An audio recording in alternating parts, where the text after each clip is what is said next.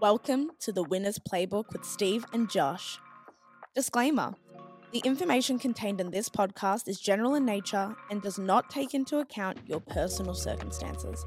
Please head to the show notes if you wish to book a free 15-minute call to discuss your personal situation. All right, welcome back to the Winner's Playbook. I'm Steve. I'm here with Josh another week. Josh, how's the week been?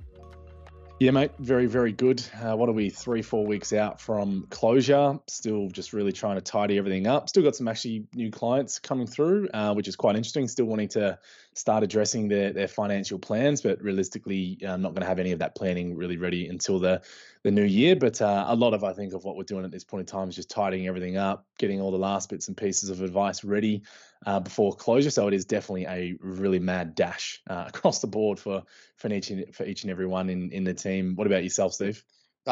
Same, mate. Last couple of weeks before Christmas, it starts to get that crazy period. Black Friday sales. Did you get involved at all, mate? Did you start buying up? I can fair to say that I didn't, but it's fair to say that my wife did. So for what I didn't spend, she made up on her side of it. Let's just say that. Yeah, she got me. Did she buy me something good or?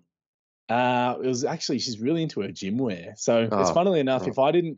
if I didn't buy clothes, well, actually, I don't buy clothes for myself. She buys it all for me. So if she didn't do that, geez, I'd have some pretty ratty clothes, I think, if I didn't have her looking after me. So she does a great job. Yeah. Well, I know my wife was out there buying for the kids a lot. I'm not sure I was on the top of the list, but she bought a lot for the kids, so it's probably a good sign. Standard. Or maybe not. Yeah. Standard. Well, that sort of slides into what we're talking about today then, kids. Yeah, kids. So kids' education, saving for kids, and educating your kids and on finances. You don't have kids at the minute yourself, but you've dealt with a lot of families over the last 5, 6, 7 years that people that do have kids. What's your take, mate, on how to, one, best educate the kids and two, save up for future expenses for kids?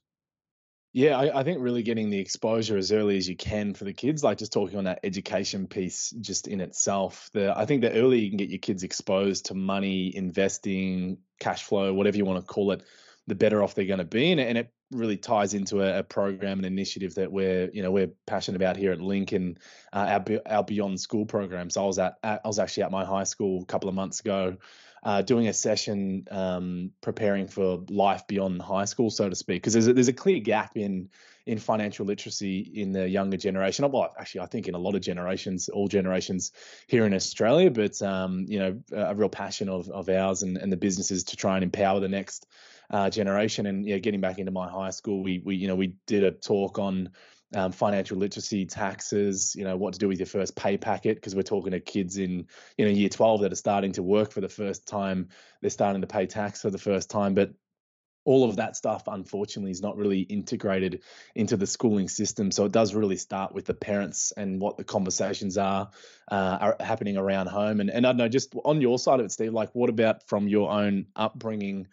Was money really talked about? Investing, was there really much there from your upbringing? What you seen? Not really. Yeah, look, No. I didn't get brought up in a family that really spoke about it, and all of my real education came from self-taught, really, even from really, really young. High school, I was always into money, but my parents unfortunately didn't really take me down that line of like how to invest or even how to get invested or do anything with your money. And so I definitely with my kids are teaching them from now about that and the value of money and what's a waste of money. And even my daughter who's 4, we have conversations about it now. So I think it's crucial because I totally agree. I think the Australia, unfortunately, this schooling system, from what I understand, still doesn't have enough weight around that education piece for finances and how to manage your money and tax and what's interest on a bank account, just your basic things like that. So, I think you and I are both very passionate about getting that message out as part of our jobs at Link and trying to fix that and fill the void of that. So, and yourself, mate, with your upbringing, did you have much exposure to that?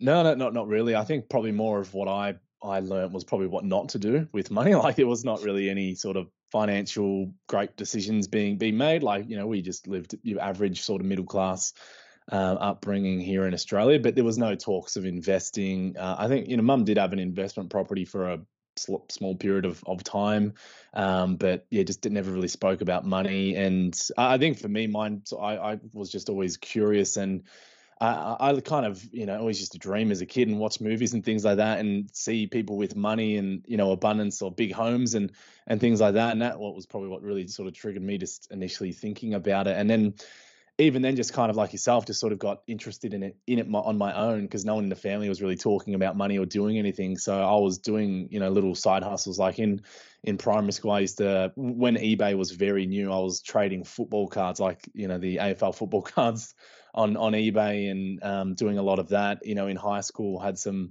side hustles. If anyone listening would remember these things called power bands, they were this little wristband that you would wear that all the athletes were wearing at the time. And I think it was more of a placebo effect is what it was, but it made you feel like you could stretch more and like do more and physically perform better. But that was sort of all of the rave at that point in time. So what I ended up doing is you'd buy them at like $70 a pop. These things, Wow. They weren't cheap. Like $70. Rebel Sport would be selling them for $60, $70 a pop. But because I was so early into eBay, I was actually buying them from eBay, I think, for maybe $5 or $10, and then reselling them for, I think, 50 or so. So I was making a nice little margin there. But yeah, I just kind of got curious and was never really exposed to it. But like I said, more of what I learned was what not to do. But then was fortunate enough for, like we spoke about on another podcast, my nana actually gave me a book on share investing, in my later teenage years, and then that what sort of triggered me to get really involved in it all. So Yeah. like you said before, you sort of talk to your kids, and I don't have the privilege of having kids just yet. But how do you actually talk to you? Like, I'm very curious. How do you talk to your kids about money? How do you do that? You keep it fairly, light-hearted. Definitely, you lose them if you don't make it sort of fun, and definitely don't get too serious with it. And it's just more making them understand that things cost money. That's the starting point. And I think, because they see things and they think it just falls in your lap. So the starting point is just to make them realize that everything costs money, and the important things is a roof over your head and the food that you eat. And that's our priority as a parent, to provide for your family, and everything else is a bonus, so, and make them aware that, if you do get the fortunate to go on holidays, that costs a lot of money. And we've got to save up as a family to do that. And sometimes you've got to sacrifice things. So it's more about just communicating and walking them through your decision making, rather than telling them. I don't tell them you got to do that, got to do that. It's just saying, this is what we've had to sacrifice that for this couple of weeks because we're about to go on holidays, in a couple of weeks' time, and that's going to cost a bit of money, and that's it. And that gets them an understanding. And already now, Harvey, at the age of 7, comes back at me and asks questions about it. Like, Dad, what's going on with that? You're spending money on that or that. And so you can tell they're starting to click and connect the dots on things that cost and don't cost. And so it's good. And then clearly the next step is just keep educating. We're fortunate we're in positions where we know finances very well, and that's our job. And so I can sort of educate him on that. And it's just taking the next steps. And I suppose the next steps will be to maybe get him to do a little budget for himself. And once he gets a bit of pocket money, how he's going to spend that money. And maybe we do start opening up a bank account at that stage for him, and he can allocate some to a bank, and then no doubt he's going to allocate some to his sports, and then some to his lolly bag, So sure. That's fine. It's the start of the mini budget, right? Yeah, no, definitely. And I think it reminds me of when I was at the high school, and we were, like, taxes. We asked them what they wanted me to speak about, and one of the key topics was taxation, and just explaining it to it was year 10s to 12s was in the session, and we did up a bit of a PowerPoint, and we had a pizza, a pizza to talk to them about tax, and how do we explain it to these guys so they understand it without just pulling up all the different tax brackets and just showing numbers all over the page. We had a pizza and said, well, if you earn this much, well, the government's taking a third. So I don't know if you've ever done that to any of your kids, where they had their pizza and you just applied a tax to it and took it off them, Steve, or have you ever done that? It's a great idea. It's a great idea. I think that's the next one. I'll write that one down. I think pizza. I think I'll be doing that when I tax. have kids. Yeah, I don't mind a bit of food, but talking about what then options for kids and savings for kids. So there's obviously a few different options there, but what do you sort of look at between looking at saving in a regular savings account or investing, or do you do a mix of both? Like, how do you generally approach that for yourself and also for clients?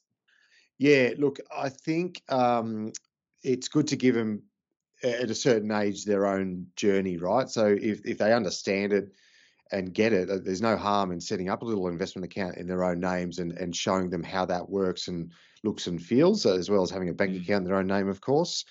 You can see exactly how the world works at that point. If you've got a bank account earning interest and an investment account ticking over in the share market, even a couple of $1,000, that's a great education piece. And I wish I had that when I was, 12, 13, 14 and shown how that works.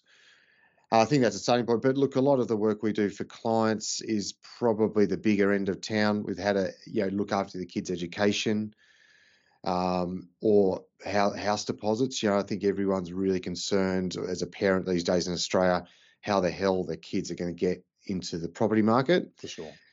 And then probably secondary or along par with that is the education. How are we going to afford the kids' education if we want to send them to a good school or a private school?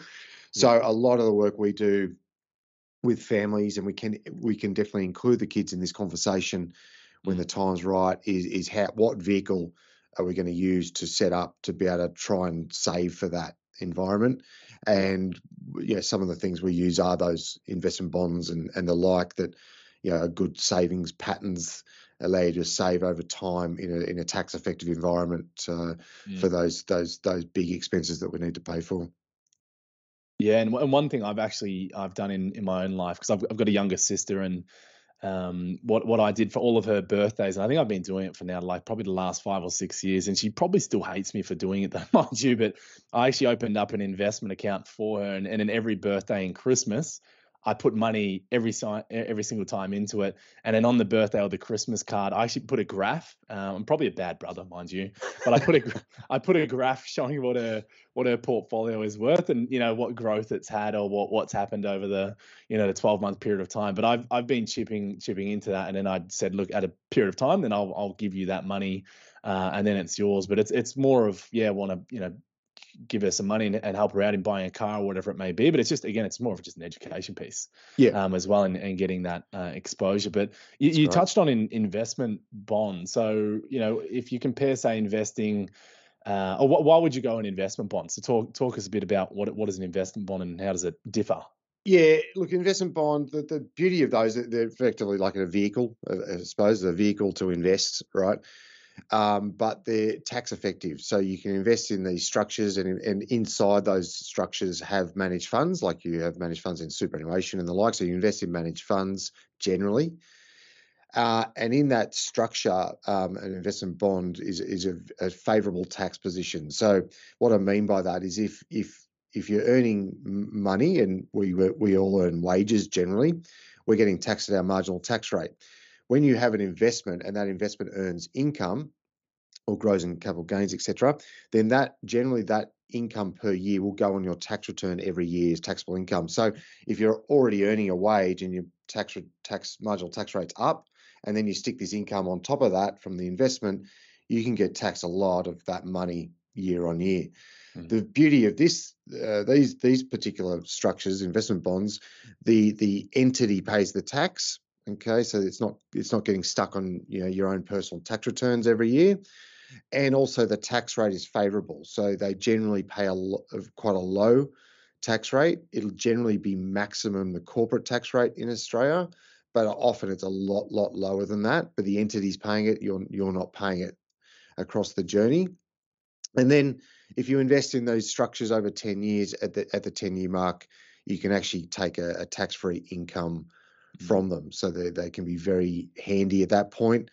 After 10 years, you can take a tax-free income, and we use that often to pay the school fees or pay for whatever. Or you can actually transfer the money or the account from the parent's name into the child's name at that point in time, or any point in time for that matter. You can do that, and so is theirs. And you can do that, and there's no capital gains tax, there's no transfer tax, There's no buy sell tax. There's nothing of that. You can just absolutely transfer it. So it can be very beneficial from that perspective. Yeah, no, it's an interesting one because particularly if you are at the highest tax rate here in Australia, like you could be seeing your earnings or income from investments taxed as high as say 47%, including Yep. the Medicare levy. But like you said, the investment bond has a maximum tax rate equivalent to the corporate tax rate, which is 30%. So it can be a little bit of a no-brainer, I tend to find, with people in the higher earning income brackets here in Australia. Because if you're going to invest in your own name, and you're virtually going to lose half of every dollar of your earnings to taxes, but you can put your money into something which is only taxed at a maximum rate of 30%.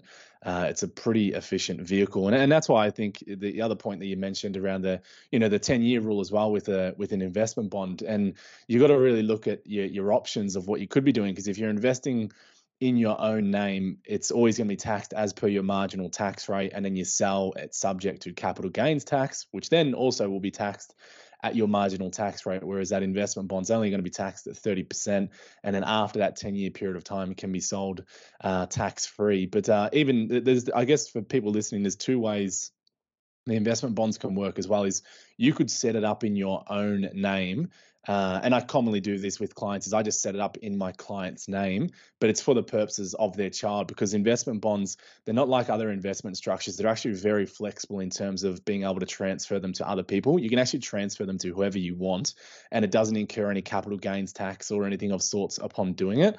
So what I've typically done is actually set them up, say child's 1 or 2 years old, whatever it may be, and maybe we want to give it to them when they're 18 or whatever it may be, or we want to pull the money out for schooling, depending upon the need. But just doing it in the parent's name, and then selling the funds out after 10 years, or transferring it to the kids. Or the other option is you can actually set it up in the kid's name as well. It's called a child builder bond, is what they're typically called, and then it's the same structure, all the same principles apply. But then there'll be there's usually a date, like a vesting point, of when that money then goes to the kids, which could be triggered at 18. And I think with most of the investment bond providers, correct me if I'm wrong, Steve, I think it's 20 by latest 25 years old. I'm pretty sure the money or the bond would have to go through to the child at any point in time. But they are very, very incredibly flexible to use. And you mentioned a couple of them before, Steve. So what are the common ones that you actually use the investment bond for? What were those ones that you're mentioning? Was it education, homes, and so education, same for a house. They're two of the big ones. Look, any big expense that's going to come within the next 10, 15, 20 years, that can be very, very handy for that. If it's going to come sooner than that, you may look at other options. So within the next 5 years, we may just use an investment account. But then what's crucial then is, if it's just a generic investment account we're going to invest, it's getting it in the right tax structure. So which name are we going to put it under to pay the lowest tax? So if you've got a husband and wife, and the wife's not earning as much as the husband, you'd set up in the wife's name generally, right? So we pay less tax.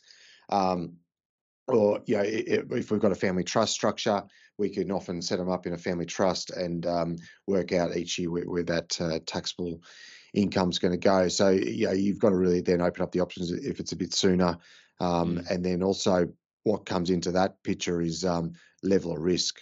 We've sort of got to work out, all right, so if it's within the next 5 years and we need X amount, how much risk can I take with this money? Because I need it to be paid out at 5 years. So I can't probably put it all on the market. Yep. Probably got to have a little bit of cash buffer just in case, for your fallback position. But if you've got a 7, 8 year, 9 year period and above, you're more likely going to go all in on the stock, on the share market, managed funds and growth assets, because you can take that extra risk. So it's a balancing act between all those factors. But again, we divulge all of this out of the client at the right time. But also, Josh, we've got a lot of families we look after at Link, and a lot of families have kids. What's your take on when we step in to try to educate the kids and get them involved in some of the decisions that are made, with the parents? Have you got any views on that? Yeah, I guess some of what I normally speak to with a lot of clients I'm bringing on board at the moment is, first of all, we kind of need to fix them in a way and get them, educated to a point, because it's usually like they're the starting point. And if they don't understand everything and I can't really, I don't want them really kind of getting the kids involved at this point in time. So I would say it's probably, I want to be working with the clients for at least a couple of years so they understand everything, end to end, and then they can be starting to have those conversations with their kids. Like I've got a lot of clients I'm bringing on board at the moment that are coming through to me with very young kids, like, newborns, 1 or 2 years old. And I don't think you could probably throw a share market book to a 2-year-old or anything at this point in time. So it's more about getting the foundation set with mum and dad. So they're making all the right things, they're making all of the right decisions, and they're then well equipped to then start imparting that knowledge onto the kids in those later years. And the scenario that you actually just said before, I've actually just done that for a client around. You talked about timeframes for investing, and we speak about it so much on the podcast around, what's right for you was going to be totally different for me versus the next person. And it comes down to your goals, your circumstances, what you're trying to actually achieve in life. But it's not as simple as just going, I need to invest for my kids, and investment bond's a great option, because I've done exactly what you said before, Steve, of there was 2 kids. One of them we were going to be investing for 10 years plus because it was a newborn. And then the other one was a little bit younger. So we only had about older. So we only had about a 5 or a 4 year sort of time frame to invest. So what we ended up doing is actually just having a savings account for the older child to stick some money in, because we're doing it for kids' schooling. We didn't want to take on any risk with that money whatsoever. Whereas the younger one, who was just born, we're sticking that in an investment bond in a high growth type portfolio, because we're investing for 10 years plus. So I think it's just such a key thing to understand that there is no one size fits all to any part of what we do. And you need to really think clearly, like carefully about it, and not just jump in, which is a part of what we do with our clients. Is like, if we're thinking 10 years here, like what are you earning now? What could you be earning into the future? Like if you're going to have more kids along the way, is one part of the partnership not going to be working for a period of time? Is mum or dad going to be off more so looking after kids? And then, like you said, maybe then that means maybe we just invest in a regular investment account, because if mum or dad's not working, then maybe they're not paying any tax whatsoever because they're not generating any income.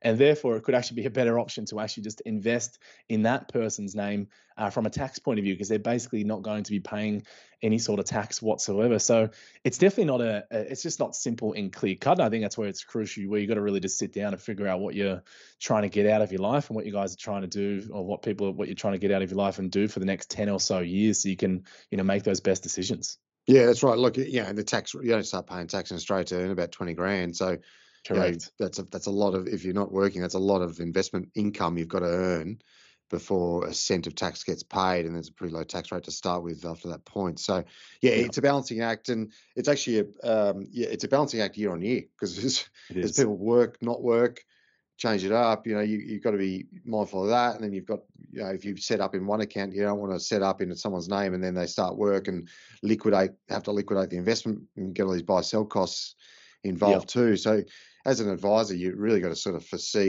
have those conversations with the client about, this is what we want, this is our goal. Okay, this is our tax structure, but also what's happening in the future. Like what are you doing in 2, 3, 4 years? What are your thoughts? Because you sort of got to make decisions on these type of setups with all of that factored in, right? So it's quite a challenging environment.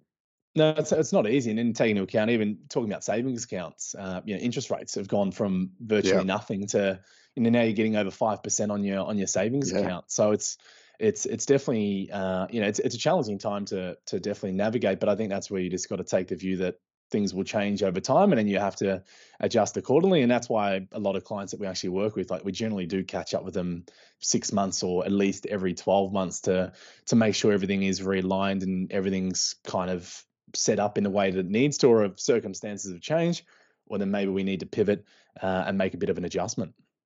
So what's the key takeaways, mate? Well, I think the key takeaway is really just got to get started. Well, first of all, fix yourself first. I always say for my clients, but as great as it is, we want to plan for the kids.